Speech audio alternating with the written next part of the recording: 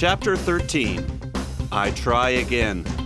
I was getting nowhere since the presidential election. There was no response or even acknowledgement that my many letters had been received. I had to try something else to attract the president's attention. I called Bob Gray in Washington. He suggested that I send the correspondence to the attention of the president's executive secretary, Helen Von Dam, who was with him when he served 2 terms as governor of California. It was she who, when Reagan was governor, assembled his letters into a revealing book as to his true character, entitled simply, Sincerely, Ronald Reagan. Bob told me that I would be receiving a letter of appreciation for my efforts on the campaign from the president personally as soon as all the commotion died down and after his economic program had passed Congress. I was still waiting to hear from my old friend, but it wasn't thank yous or gratitude that I was looking for. I have always considered it a privilege to serve my country. What I was looking for was action that would get the country back on track again. A selection, friends, from Reagan, B. Actor, A. President, by Edward Schofield. Now we turn our attention to the week's news. My name is Kid Midas, the original Wave Rider, and I'm joined on the line by Long John Silver, way down south in North Carolina. Hey. John, why don't you tell everyone the name of our fun podcast that we do? Election Profit Maker. Some people refer to it as EPM. And what's our deal? Well, we talk about politics. We sometimes bet on political outcomes using the website predictit.org. And, sometimes we don't talk about any of that stuff. Sometimes we talk about fish weirs and college basketball. And what's your favorite thing about the podcast and one area where you could see the podcast needing improvement? My favorite thing about the podcast, just seeing you every week, man. Oh. In terms of improvement, I don't know, man. I think we're pretty good. Wow. All right. I'm stunned. Maybe we should ask our listeners what we could do to improve. Are you kidding? No, we can't handle that. The truth. As they say in that movie, you can't handle the truth. Jack Nicholson says that. You can't handle the truth. It's a courtroom scene. He's like, down in Guantanamo Bay. He says it to Tom Cruise. Yeah, A Few Good Men. Yeah, it was. Right? A Few Good Men. Yeah. He says, you can't, the truth? You want the truth? You can't handle the truth. I don't think he says it like that. Well, how does he say it then? I've never seen it. The truth? The truth? You can't handle the truth. Yeah, maybe he does say it like that. I'm telling you, he says it like he's that. He's like, the truth? You can't handle the truth. Right, yeah. I thought it was more like, the truth? The truth? You can't handle the truth, governor. Yeah. Right? That would be normal. Yeah. Switches into a little, what do you call that? A Cockney accent. Have we ever talked about Cockney rhyming slang? Do you like that stuff, where they No. Okay, what do you think A Few Good Men would be a good musical? Uh-huh. Are they doing that? I hope so. Did you just make up that idea? Yeah. Just seems like it might be good. I'm looking for a few good men. A few good men is what I need to solve this crime way, way down in Guantanamo Bay. They say the truth. The truth. You can't handle the truth. You want the truth? You can't handle the truth. You're like Baby Ruth. You're a caramel nougat chocolatey bar. You can't handle the truth. True American heroes is what we are. Done. We're already done. That's good. Thanks. I like it. Looking for a few good men. That would be like the big song. Everyone come out and do their high kicks and stuff, right? Yeah. What's that about? Somebody gets killed in the military and they have to solve a murder? I can't remember. That's the only thing I know about it. I'm not sure I've seen it. I think it was made by Aaron Sorkin, who made The West Wing. Oh, I think really? Aaron Sorkin was the most damaging pop culture creator of the past 20 years. This is my new theory. I don't think that's a hot take. I think a lot of people would probably agree with that. Is that true? Yeah. Just that, people have developed sort of a West Wing type brain. Right. Yeah.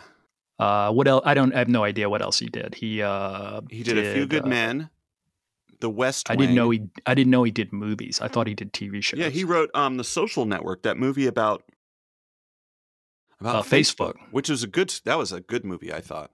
But that's probably because David Fincher is a good director. You know what's cool? What? A million's cool, but you know what's cooler? A billion. Aaron Sorkin, he always has these catchphrases that get stuck in people's minds. And didn't he do something that had to do with media, maybe like not broadcast news, but it's like it wasn't 30 Rock, it was the other one, Studio 60 on the Sunset Strip. What? Is that what it was called? Or Studio 60? I have no idea. He did something like on HBO. Yeah, and it's like a Saturday Night Live type of. It's like AVN is the name of the. Oh wait, no, the newsroom. CBN, that's called the newsroom. The newsroom, right? And that was a different sort of dumb fantasy, which is like the Keith Olbermann guy speaking truth to power and making everybody reconsider everything through the rhetorical finesse of some doughy white dude. You know what I mean? Yeah. Not that you and I would know anything about that, seeing as how we're two doughy white men doing a weekly podcast trying to influence the course of human history itself. But let's put that aside because you can't handle the truth. All right. Aaron Sorkin. The West Wing. The West Wing. There's a lot of walking in the West Wing. Which TV show? I guess it was the newsroom, that clip where they find out that Osama bin Laden has been killed. Yeah. I showed that to you once, right? Oh, yeah. I can't remember where I saw that, but it was oh like... my God. Folks, there's not been an attack. We've got some... yeah. All listeners who want to be delighted, go on YouTube and Google newsroom Osama bin Laden airplane death announcement flight attendant.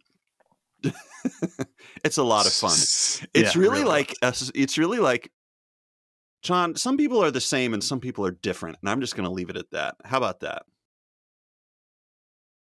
Okay.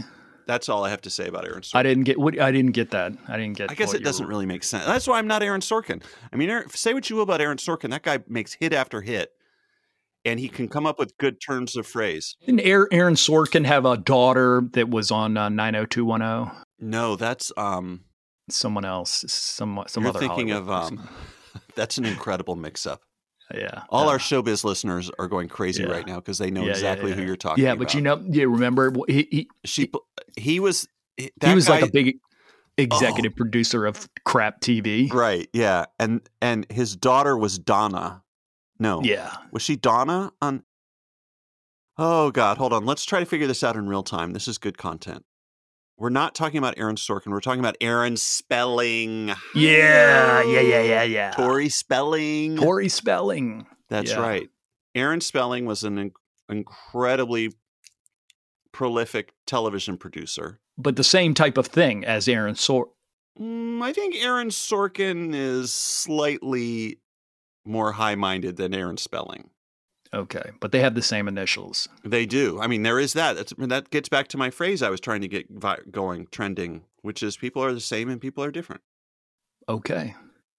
I would like to see a musical about Aaron Spelling and Aaron Sorkin being stuck in an elevator during a business conference. The elevator goes down, and these two titans of television have to figure out whether what unites them is stronger than what divides them.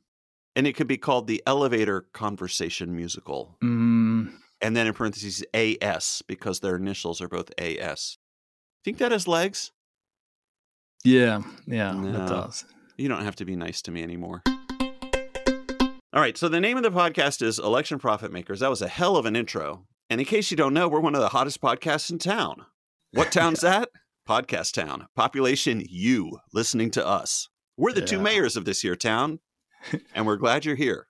John, since last we spoke, it feels like we've had 3 weeks worth of news. Good gracious. This was the variety of news we had this week. Like, let's put aside whether we think the news is good or bad. The sheer variety of news we had this week was incredible. Everything from local Tennessee anti-democratic movements, right? Mm-hmm. That are related to gun violence, all the way from that stuff to secret spy documents being leaked online. Like the variety of news this week is like really wild. That's right. Then we had Trisha Cotham switching parties in North Carolina. Which you broke on last week's episode in real time. We were trying to find breaking news about the Trump indictment, which also happened within the last 7 days, amazingly. And instead, you found this news about a Democratic North Carolina House representative. Do you think they timed that with the Trump indictment, that they were just trying to do a little news dump there? No, because I think the Republicans wanted to make a big deal out of it. They held a huge news conference, right? Yeah, I guess they did. Yeah. The Republicans are loving this betrayal. Then you had the Wisconsin Supreme Court election. That was a rare bit of good news. Yeah, that was really big. Taking the Supreme Court back after 15 years. That's going to be crucial in a state that's going to be debating abortion bans and redistricting and things like that. In a swing state. And Senator Blumenthal from Connecticut broke his leg. I'm telling you, this past week had everything for news. Everything. And even the showbiz news, John. Super Mario Brothers, they made a movie about this fucking video game, Super Mario Brothers, and it broke a bunch of records. So even in the showbiz news, we have good news. I'm not even going to get into what happened on Succession on Sunday night. No spoilers, but yeah, let's just say there was plenty of news this week. Yeah. Don't watch it. And then we have Clarence Thomas taking all these secret vacations with this guy who collects like Hitler. Like that was the craziest story of them all, because and putting aside all that type of news that we've talked about, the scale from domestic to international, then we get a good dose of high octane, wacky corruption news. ProPublica breaks the story that Clarence Thomas has been secretly taking trips all over. Clarence Thomas, who says he loves to hang out in America and drive around in his fucking Winnebago with his maniac wife, staying in Walmart parking lots. That was his whole brand. There are all these quotes like, I don't really like going to Europe. I really prefer regular Americans. Yeah, he prefers regular Americans because he's going on vacation. This guy's like flying to Indonesia on a private jet owned by this fucking maniacal right-wing billionaire who, by the way, has a garden filled with statues of ruthless despots throughout history, and then also collects signed Hitler memorabilia. Doesn't collect like books about World War II. Like he owns Hitler's teapot. Yeah. He has a copy of Mein Kampf that's been signed by Hitler. Right. It has linens. He has Nazi linens. Yeah, Nazi linens. Like what? He doesn't just have them. He has them on display. In his house. So, do you not understand anything about feng shui? You can't have that shit in your house. I can understand if you're for historical reasons, like I'm going to buy this Nazi bullshit and give it to a museum, and so we can never forget. But to have that stuff in your home, are you fucking crazy? Okay, so here's my question. Does this mean this guy is a Nazi? Right. This is the big debate. We have the Wall Street Journal and Jonah Goldberg and all these other people coming out and telling us how hysterical we're being just because the guy likes World War II. What, you've never read a history book? Wouldn't you want Hitler's teapot in your kitchen? Wouldn't you want a signed copy of Mein Kampf? How else are we going to remember? Wouldn't you want an outdoor strolling garden with all the statues of all of history's greatest monsters so that you can walk in the evening light and reflect upon man's inhumanity to man? Come on. The Garden of Evil. The Garden of Evil. That's what he called it. The Garden of Evil.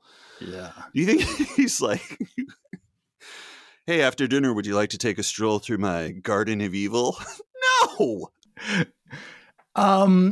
So I've thought about it. I bet this guy's probably not a very good guy because he is right wing and he hangs out with Clarence Thomas and everything.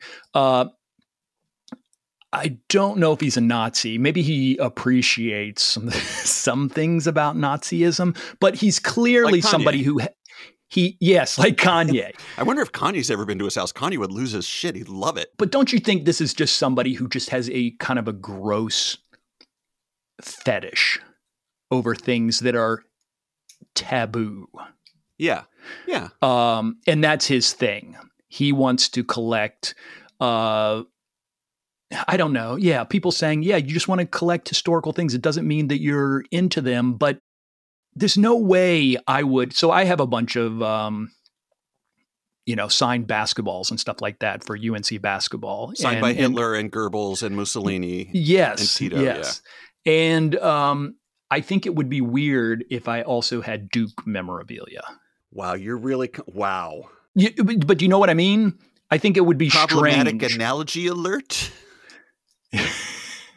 Go on. Let's see this analogy through. No, the analogy is if you collect memorabilia and things like that, you're generally a fan of what you're collecting. I see. Why would you collect enemy memorabilia is what you're saying. Yeah, I may read about the enemy, but I'm not going to display net from the 1992 national championship at Duke. What if you're a billionaire, though, and money is no object? Yeah, I think, maybe there's some sort of, I don't know. I guess it depends on how much other stuff he has. You mean, what else is in his collection of things? Yeah. I mean, let's say 1/3 of his collection is Hitler stuff. Not great. Okay. Right. Not good. Yeah. Okay. Well, we know the garden collection is 100% evil because he named it the Garden of Evil. Right. Is Hitler in that? So the Garden of Evil, the statues in the Garden of Evil, at first when I heard about the story, I was like, this dude commissioned these statues? No, these are statues that were taken, usually smuggled, out of countries where people had pulled down the statues, which is actually really cool to have all these disgraced statues that have been rejected and torn down in one place. Okay. But I wouldn't want that. My thing is like, why would you want, and I'm not a hippie, but like, why would you want that energy in your home? This is my house. I don't want to have a Garden of Evil in my house. Yeah. You could have that at a museum. Like, that's a cool thing at a museum, right? And people can learn about history, but there's something about people who turn their houses rather into museums. And I think you hit on something. It's the show off factor and the kind of taboo factor. You know what I mean? Like, hey, you want to see something really fucked up? Look, this is Hitler's teapot. Look at these little swastikas. Isn't that so cool that I own this because I can do whatever I want because I have so much money? Yeah. I have a copy of Mein Kampf. You ever read it? This one's signed by Hitler, the author. He wrote it. Isn't that cool? Do you think that there are things that are not being displayed? Almost like, yeah. Okay. So it's a gateway. He's got certain things displayed to see your reaction. And if you're like, yeah, man, that's pretty cool. Then and he then shows you like, the lampshades. You want to see Hitler's bones? Right. Because I have those. Yeah. I turned them into a necklace. Right. Yeah. I don't know, man. I think it doesn't mean that he's a Nazi, but I do think it means he's a fucking creep and a weirdo. Yeah. And there's nothing wrong with people having opinions about it. Wall Street Journal was like, when that article came out, hold on, let me find this Wall Street Journal editorial. You know I love my Wall Street Journal editorials. Do you have a subscription? Because I couldn't read that article. No, but I was able to log in and read it for free. All right. Wall Street Journal had an article saying everyone was being crazy for thinking there was anything in the ProPublica piece that was inappropriate. The piece is loaded with words and phrases intended to convey that this is all somehow disreputable. Super yacht, luxury trips, exclusive California all-male retreat, sprawling ranch, private chefs, elegant accommodation, opulent lodge, lavishing the justice with gifts, and more. It's kind of like, yeah, did you really want to put all those in one place again so I could see how bad it is? Like, Hitler's teapot, signed copy of Mein Kampf, Garden of Evil, where at night under full moons he goes out and masturbates to the statues of Chairman Mao. Yeah. Come on, man. Clarence Thomas is the worst, and his wife's the worst. His wife. And they've been traveling all over the world on this guy's dime, and he never disclosed any of it. No. And then people are like, we shouldn't make a big deal out of it because people will lose their faith in the court. The court system in this country, what happened, man? I mean, I guess it's always been terrible. But then you got this judge in Texas. That was the other thing, the judge in Texas with the abortion drug. Yeah. Muffapristone. Yeah. Banned it. And apparently he's been planning to ban it for a while. He's written numerous articles even before he was a judge talking about these things. So, yeah. Big week. Big news week. Big Twitter news week. Falling apart. And then we got Matt Taibbi. Matt Taibbi and Elon broke up. Elon's mad at Matt Taibbi because he is not going to leave Substack and start publishing his articles on Twitter. So Elon went and unfollowed him and then deleted all of his Twitter file threads. And then the two of them had a, little argument over private message Signal, I think. And then Elon tweeted it out. I mean, what a mess. Matt went on MSNBC and gained. Just amazing. Yeah, what'd you stuff. think about that? I thought he didn't come off well. I thought the interviewer was a little obnoxious. I mean, he was doing that classic cable news thing of just like of yelling at you so fast to keep you off balance so you look like an idiot. Like, I didn't think that was in good faith at all. But I also thought Matt did not come across well. Yeah, I would have thought that Taibbi would have been better prepared. Yeah, after 20, 25 years of being a public figure. Yeah, and, being in front of Congress just a few weeks ago. Right. So, yeah. R.I.P. the Twitter files, I guess. We'll never know how deep the corruption went. Yeah, and R.I.P. Twitter Incorporated. Twitter Incorporated doesn't even exist anymore. It's now part of the X Corporation. That sounds cool. Yeah. X Corporation. What does that mean? Porno? No, Elon's obsessed with X. Originally, PayPal was called X.com. Then they changed the name to PayPal, and X as in X marks the spot on the pirate map. Here's where your money is. Maybe, or X as in extreme. X as in extreme. Let's think about X. X also means 10. That's true. In Roman numerals, X means 10. Maybe he's a fan of Malcolm X. Probably. He's like, I want to create an online payment system. Right. That allows anyone to transfer money to anyone else with an internet connection. But I also wanted to honor the legacy of Malcolm X. Now, I know. I grew up in apartheid South Africa and my parents owned an emerald mine. And probably some sketchy stuff went on there with the blacks. But I'm going to make up for that by naming this payment system after the one and only Malcolm X. I wonder if that's true. Yeah. So then SpaceX, he named... He's got an X in SpaceX. it. What's the deal with that? And what's that all about? I don't know. But then he lost. So PayPal still owned X.com, but they didn't use that domain name. And it's really cool to have a single letter domain name. I didn't even know they had those. Yeah, there are a few that got through ICANN and got registered.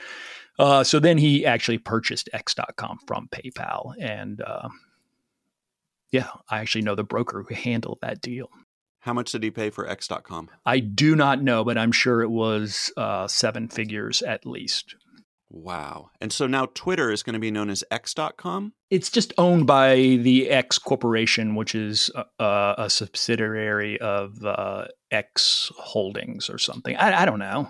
I have no idea what's going to go on with Twitter. I think it's probably going to be over within 6 months, Twitter. That's my prediction. My prediction is things end within 6 months. They declare bankruptcy. Okay, let's make a bet.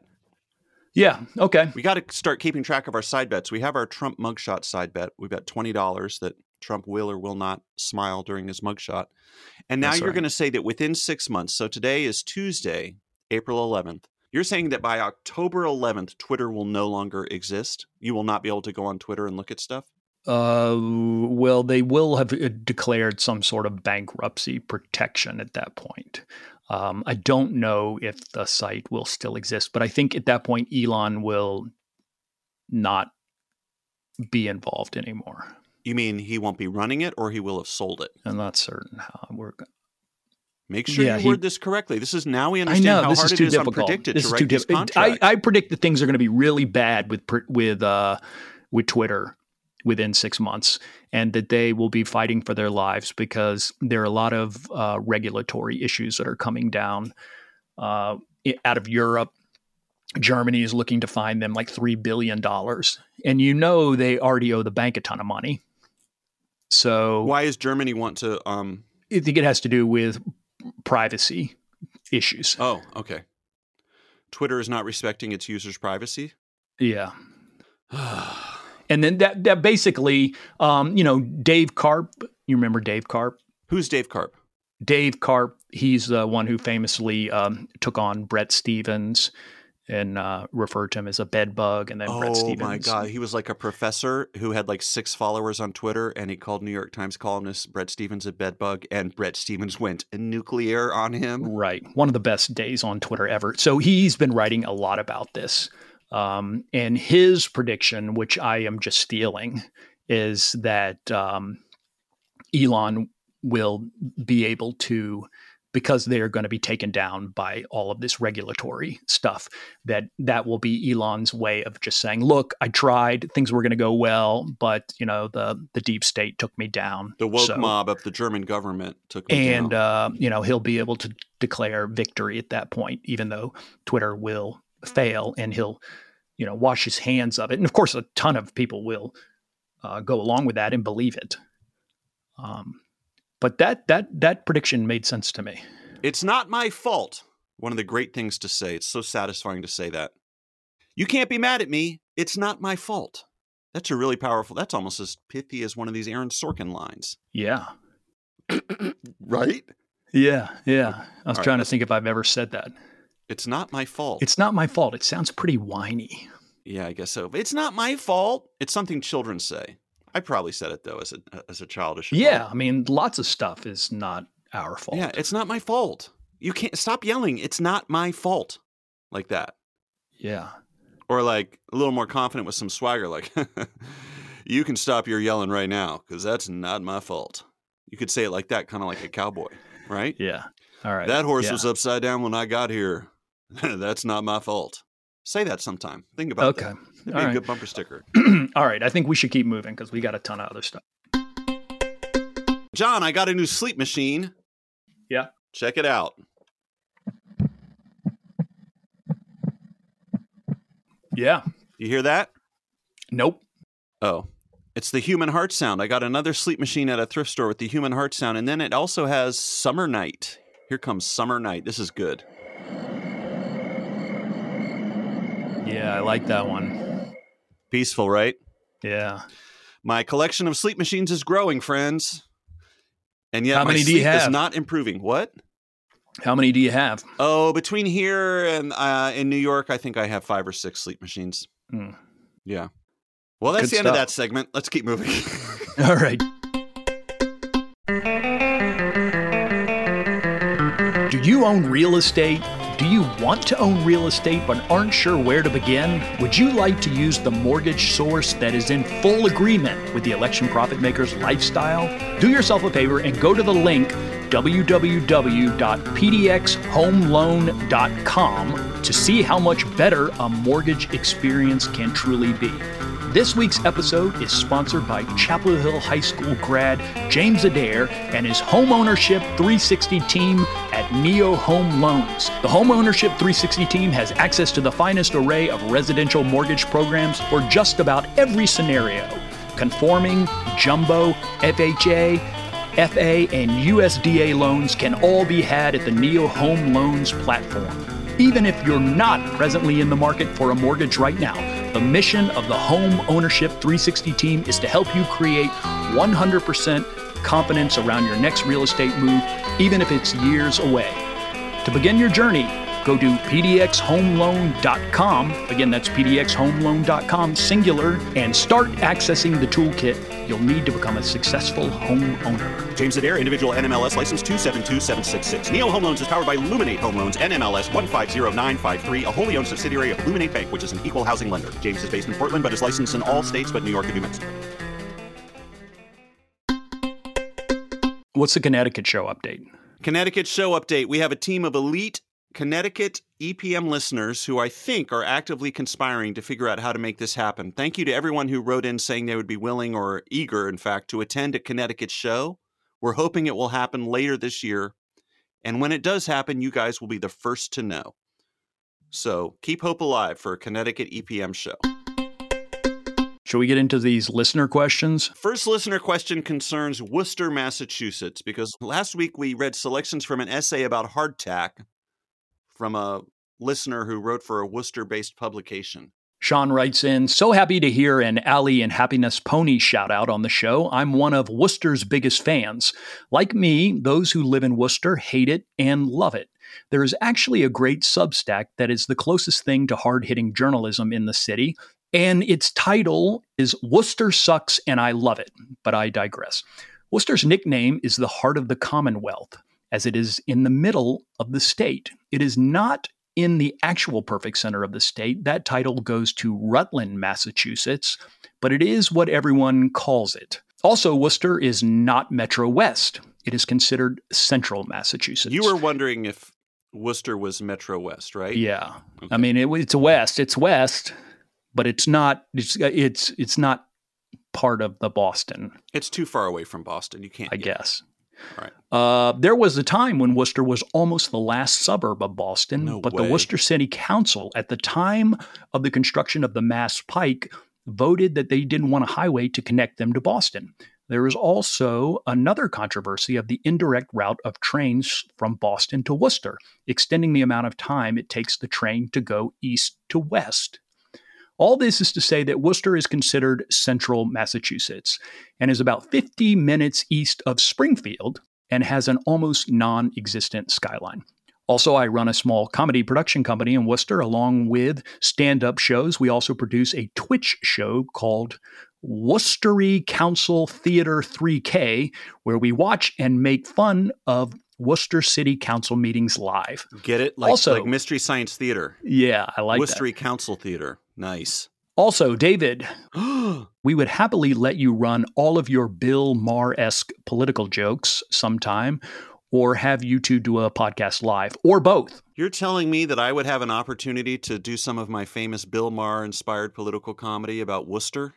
And I could do it. Could I do it in front of the city council? Does the city council let performers come in and do and perform for them? Like the king and the jester in olden times, I could come in and say, ladies and gentlemen and members of the Worcester City Council, it's an honor to be here. I was thinking of you. Hold on. It would be like this. Ladies and gentlemen, members of the Worcester City Council, it's an honor to be here and to perform for your pleasure this evening. I was thinking of your city earlier today when I had something called a Worcestershire sauce. When did you guys get into the sauce business? What do you think about that? No. No? I was thinking about you earlier today when someone said, what's the worst that could happen? And I said, Worcester could happen. How about that? The first one's better. Okay, what about this? Well, here I am in Worcester. I'm looking around. I'm looking for Jeeves. I'm looking for what? That's a deep cut. I'm going to say it again for all the P.G. Woodhouse heads in the audience. Well, here I am in Worcester. Where's Jeeves? When will he come shimmering into view? Private message to all the P.G. Woodhouse fans out there. All right. Sean, let's share another Worcester memory. As long as that Worcester memory I shared about going to a Slick Rick concert in Worcester really bowled over the listeners. Here's another memory. That same weekend in the 90s, or maybe some other weekend, we also wound up at some kind of rave or dance party in Worcester at like a collective underground arts thing. And I think the place, it was just called The Space. I think Worcester used to have like a indie, I don't know if it was a party house or a gallery or what. Can't remember what it was. It was just like a lot of kids dancing to drum and bass. This is a long time ago. This is back when drum and bass was ruling central Massachusetts and all the other four corners of the kingdom of Westeros. And I think it was called The Space. And I can't remember how we found out about it. I think we went to Worcester for the weekend to see Slick Rick and then saw a flyer for this like rave. And we're like, oh, a rave. That sounds fun. And we went to it. And then we left because we realized we were like 15 years older than anyone else there. And it's like, well, okay, everyone be safe. We're leaving now. And then I think we went to Denny's. I think there's a 24-hour Denny's in Worcester. Now, John, I didn't think much of that experience until a year or two later. I was temping at Harvard University in Cambridge, Massachusetts, helping to grease the wheels of evil. And there was another temp there, and he was from Worcester. He was commuting in every day from Worcester to Cambridge, Massachusetts. Mm-hmm. And I was like, oh, Worcester. I once saw Slick Rick in Worcester and went to a rave at a place called The Space. And he was like, I live there. Like, I manage that place. What do you think about that? Small world. Massachusetts is a small world, John. You can't handle the truth. Yeah, it's a small state. Yeah, I guess so. I think 7 million. Didn't go over New England is quite tiny. as well as I thought it would. What? New England's tiny. New England is so tiny. 15 million people. Come on, New England. Good Lord. More people live in North and South Carolina than all of New England. I've seen patios in Texas that are bigger than some of those New England states. Yeah. You can't handle the truth. Jack writes in listening to the amazing coverage of E.T.'s game-winning pick six in the Super Bowl, This is in reference to that incredible record I found at the swap meet with the song about E.T., where E.T. goes on to win the Super Bowl for the LA Raiders.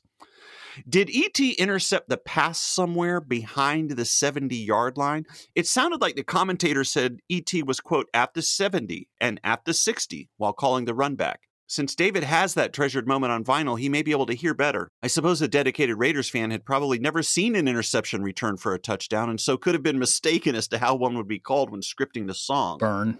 Or perhaps this record is actually an artifact from an alternative timeline in which American football was played on a 140-yard field, perhaps by extraterrestrials. Only the numbers can tell us. John, what is a pick six when he says, I was listening to the amazing coverage of E.T.'s game-winning pick six? What does that mean? So a touchdown is 6 points. And then you can have a point after touchdown where you kick the extra point for the 7th point. So a pick six is when somebody intercepts the ball and runs it back for a touchdown. An interception is sometimes referred to as a pick. Got it. Okay. And the significance of E.T. being at the 70 and at the 60. Yeah. The American football field it's actually 120 yards because each end zone is 10 yards. But the yards that the most of the play occurs on is 100 yards, and it's 50 yards for each side. And they don't go above 50 yards. The 50-yard line is the center, and then 10 yards to the right or the left of the 50-yard line is 40, and then it counts down to the goal line. It's not the 60-yard line. It's like the Raiders' 40-yard line. That's right. Yeah, so if they had a pick six on the other's goal line, you would say they're at the 10, they're at the 20, they're at the 30, they're at the 40, they're at the 50, they're at the 40, they're at the 30, they're at the 20. You would start going back down again. That's right. So in the song, when he says that E.T. is at the 70 and the 60, Jack, you know what, Jack? It must be that the guy who wrote the song didn't really understand American football. Yeah. Right? Yeah. I think he understood geography. Welcome to Africa, E.T. Welcome to Panama, E.T. He understands the cultures of the world. E.T., welcome to Jamaica. But he didn't understand football. Good catch. So if it was behind the 70-yard line, where would that be? He probably meant it was I don't know. Like the 29-yard line. Right. Yeah. He intercepted it at the 29-yard line or the 30-yard line and ran it about 70 yards back for a touchdown and then spiked it. Of course. E.T. touchdown, or whatever he says. That impression of E.T. shows me how much work I have to do on my own impressions. Okay. All right. This next letter we get is from Andrea.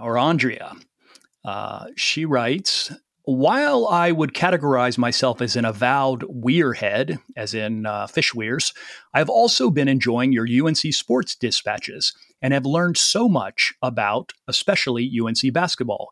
I am writing because over this past weekend, I saw the movie Air by acclaimed director Ben Affleck. During the movie, I learned that the famous NBA player Michael Jordan, in fact, played for UNC while in college. I wondered if John was aware of this piece of UNC trivia, and if so, if he and David could share their opinions and any memories of that time. This is a very esoteric piece of UNC trivia that Michael Jordan played for UNC in college. John, were you aware of this piece of information? I was aware, yes. And I feel like he's probably the most famous basketball player to play at UNC because he's the greatest basketball player of all time on any level. But he's not, but go on. Andrea is in Australia, so I wouldn't necessarily expect her to know. Right. But I feel like that might be common knowledge to a lot of people that Jordan played at UNC. I bet most Americans don't know where Michael Jordan played college ball. He famously wore his UNC shorts under his Chicago Bull shorts. Did you know that? Are you serious? Yeah, he did. Is that why his shorts were so baggy? Maybe. but he did do that. Because Michael Jordan, in my mind, Michael Jordan started the NBA trend of players wearing super baggy shorts, as opposed to the wonderful tight shorts that everyone had worn up to that point. Right. He may very well have. And that's because he was wearing his UNC shorts. I don't know if that's because he was, but he did do that. That's got to be it, John. That's got to be it. He started a whole new trend in the way NBA players dressed because he couldn't part with his UNC tight white basketball shorts. That's incredible. We just broke this story wide open. Yeah, we did. We should be on Serial. So do you have any memories of Jordan? I would just say, for those who don't know, Jordan played 3 years at UNC. He won the national championship as a freshman on a team that had Sam Perkins and Hall of Famer James Worthy. And Jordan hit the game-winning shot in the national championship against Georgetown, and Carolina won 63-62. Jordan was probably not the best player on that team. James Worthy was. But of course, in the following years, Jordan went on to be a superstar and was the National Player of the Year, I believe his sophomore and junior year. And then his junior year, he declared for the NBA. I don't have any memories of Jordan at UNC. My sister, Jordan came to her 6th grade class. Whoa. And spoke to them about geography. He was a geography major. Are you serious right now? Yes, I am totally serious.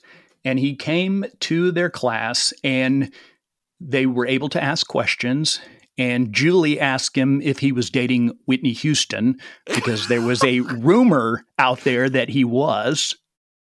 And I believe that this was actually after he had gone to the NBA. So he was like back in Chapel Hill to finish his degree, because he wouldn't have been dating Whitney Houston in college.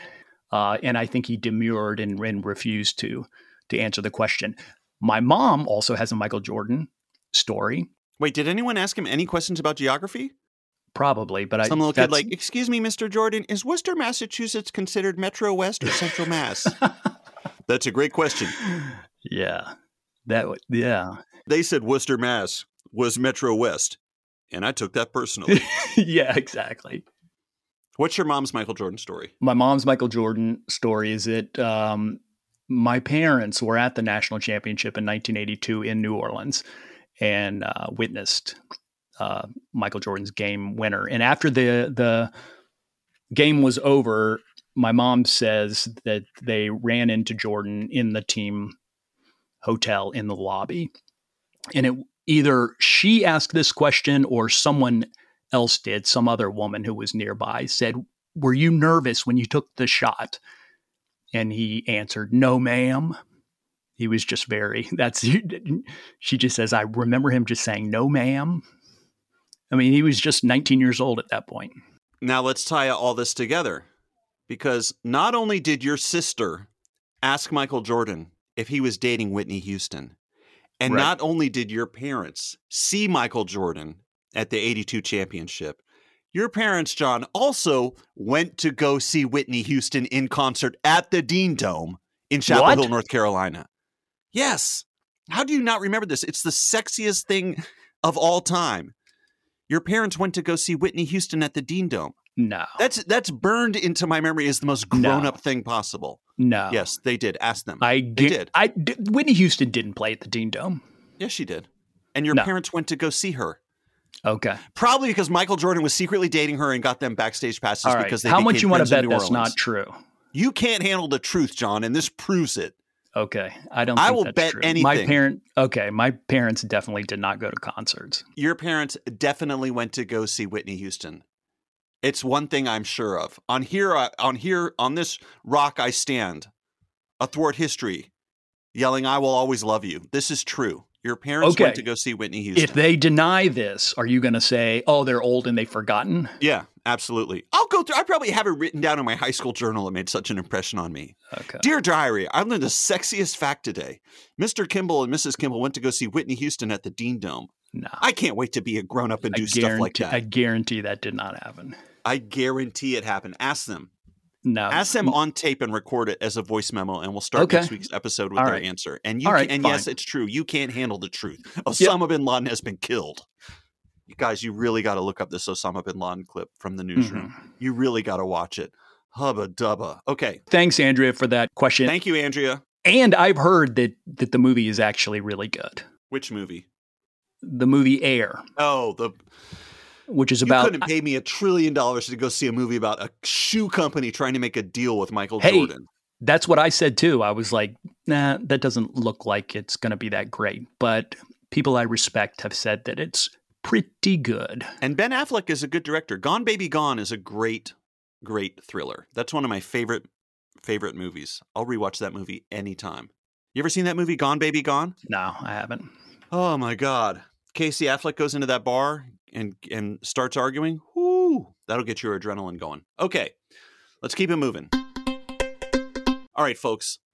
This next letter is from Chris. You'll remember that I went to this estate sale, and Edward Schofield, whose estate it was the author of this book of letters to Ronald Reagan. And he also collected 1,000,000 trillion easy listening and instrumental records from the 60s and 70s. And then amongst these records, I found a Celibate Rifles LP, which we all agree is one of the great mysteries of our time. Chris wrote in with a theory about how that happened. When my father was about 40 in 1979, he changed jobs, and his workmates threw him a going-away party. As a lifelong classical music listener, my dad greatly appreciated the gift his workmates gave him, a large box of classical LPs. At the top of the stack of classical records, they placed a joke record, a copy of the Sex Pistols classic Never Mind the Bollocks. The joke of including the neon-hued, rudely named punk rock record amongst the Beethoven and Schubert box sets could not have been made clearer. My sister and I took great delight in playing the Sex Pistols record with our cool babysitter who knew the record intimately. Could it be that Edward Schofield was similarly given the Celibate Rifles record as a joke inclusion at the top of a stack of Mantovani records by a humor-loving friend or colleague? Chris, this is a great theory, and I love you pulling from your personal family history to come up with an explanation for how I found that Celibate Rifles record tucked in amongst the Mantovani and Engelbert Humperdinck records. Here's the issue, though. The Celibate Rifles record is like 20 years more recent than all those other records. The timeline doesn't match up. Most of the other records in his collection are from the 50s, 60s, and 70s. So I don't think it would have been included as a joke because you know what I mean? Unless there was time travel involved. And look, at this point, I'm open to all options, okay? It could be a time travel thing we're dealing with here. How did the Celibate Rifles record end up in Edward Schofield's home? How will we get to the bottom of this? Is the answer contained somehow within the pages of his masterwork, Ronald Reagan, B. Actor, A. President?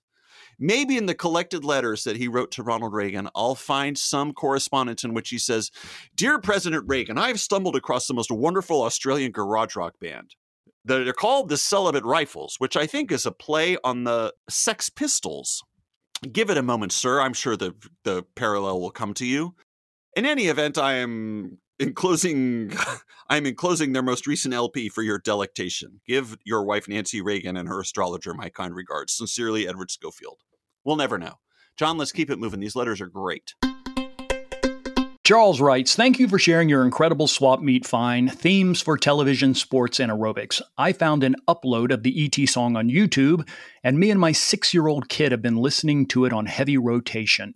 E.T., welcome to Panama is a thing we now enjoy saying to each other. All this talk about record finds reminded me that I once bought a record from you, Kid Midas, at a porch sale in Beacon, New York for $1. The record had quite an intriguing cover, a sort of faux naive painting of a group of some possibly drunk musicians playing in the vicinity of an elephant. The album had the curious and whimsical title, Music from Big Pink. Do you remember this, David? No, I've been racking this is like mystery compounding mystery.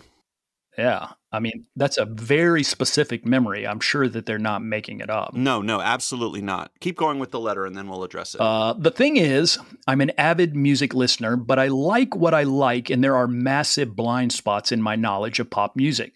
So if you had told me that this was a well-known record by the band, it might well have resulted in some Who's on First style banter.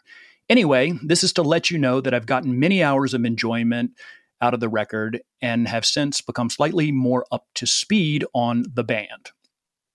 On that same occasion, you also sold me some pencils that you assured me were of a high quality, and so far, I have had no complaints. My thanks to both you and John for your always edifying and entertaining podcast. Here's the thing. First of all, Charles, nice to hear from you. I have no recollection of ever owning the record in question, which is by the band, Music from Big Pink. But I must have sold it to him. I wonder if it was a group yard sale and it was a friend of mine's record that I was selling. Yeah, memory's weird. Memory is really weird. And after COVID, I think a lot of people's memories, including my own, really got dinged because of the stress of the pandemic, I think. Yeah. Yeah, because I don't own any records by the band. And the only things I like by the band are the song about the Take a Load Off Sally, or whatever that song's called, Put the Load on Me, and then also the live band concert when Van Morrison sings Caravan and goes fucking apeshit in his little jumpsuit. But I totally believe, Charles, that this is a valid memory. I wonder, though, if it was a friend of mine's record and not my own. Or maybe I bought it and listened to it once and immediately turned around and sold it. Right. Because I don't remember living with that record or listening to it. All right. Next one. Okay, wow, you keep it moving. Tara writes in, this is a rift in our household that we thought you might be able to help solve. I am particularly hopeful that I am right because my mate, Andrew, and I listen to your podcast at night, every night, in fact, as we drift off to sleep, and your authority in many matters holds dominion over mine. Maybe you don't give a shit about Wordle anymore, but Andrew and I still complete it every day at the stroke of midnight. Sometimes the game's actual words are questionable, but today's concern is about the precision of its winning percentage. To date, of the 443 games I have played, I have lost 3. The question on the table is this: can I get back to 100% if Wordle does not use decimals? And do you think that this is right by the numbers or mathematically ethical if such a concept is permitted? What do you think? So obviously with rounding, you can get to 100%. But I mean, in terms of pure math, you can't score better or worse than yourself.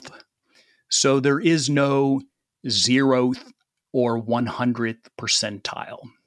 It's just, if you scored best out of 100, you would be in the 99th percentile because you beat 99 out of 100 scores. Do you understand? Yeah, but I don't think that's what the percentage in Wordle refers to. I don't think it means that you're better than 99%. I think it means you have solved 99% of the puzzles. It's about her own win streak. Yeah. I don't think there's any way to get to 100. I think the same thing applies. Because you will always have some puzzles that you were unable to solve. Right. It will never be a true 100%, but she's asking if they don't use decimal points. So instead of you've solved 99.99999% of the puzzles, will it ever bump you up to 100%? And I have a feeling that's probably just programmed into however the New York Times decided to make Wordle work without decimal points for win percentages. Yeah, it will. So it might be it would that bump after you do 100 more and you get them correctly, it might finally bump you up to 100%. Or maybe the programmers are like, no, never give them that satisfaction. We keep them at 99% forever. No, I think it would go to 100%. You think they'll do that? Absolutely. Terry, you'll have to make the road by walking. You'll have to just keep solving and see if it ever flips up to 100 or if you're stuck at 99% forever. I never played Wordle. Wordle's the one where you have 5 mystery letters and then you guess and it tells you which letters are right and then you guess the word and you have 5 tries, right? I bet you'd be really good at that. I don't know, man. It seems hard. I'm done with guessing. I can't handle the truth. Mm-hmm. John, we got a final letter here from Jack. He says, can you handle the truth? Get it? Jack Nicholson wrote us a letter. Oh, okay. That's good. Hey, you know what? This Tara wrote in. Tara said I don't know if you realized when you read this. We listen to your podcast every night. Every night as we drift off to sleep. Tara, I have a treat for you. Here's a little sleep machine. A little sleep machine for you guys to drift off to sleep. This is the sound of a human heart. Here it comes. Good night, Tara. Good night, Andrew. Sweet dreams to both of you. Right. You want to sing them a lullaby, John? No. Come on, sing them a lullaby, I don't, because I know Tara, and I know that she's a musician and an incredible singer. Really? You know these people? Who are these people? Is this your bagel friends? Oh, no. Okay. They're in Canada. I think she might be in Nova Scotia. You know someone who lives in Canada? I know. I just know her because she follows me on Twitter. And she occasionally will tweet about her shows or what have you. I understand why you would feel weird singing a lullaby to people that you know. Right. Fortunately, John, this sleep machine has a setting called Cradle, and it has a lullaby. Here we go. Turn it on. Here we go.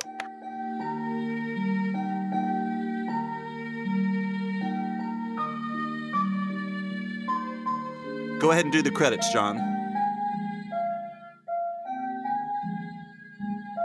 Election Profit Makers is an independent production. We welcome your support on Patreon at patreon.com/electionprofitmakers. You must send your election prediction questions to contact@electionprofitmakers.com. And if you'd like to advertise with us, email contact@electionprofitmakers.com. Good night.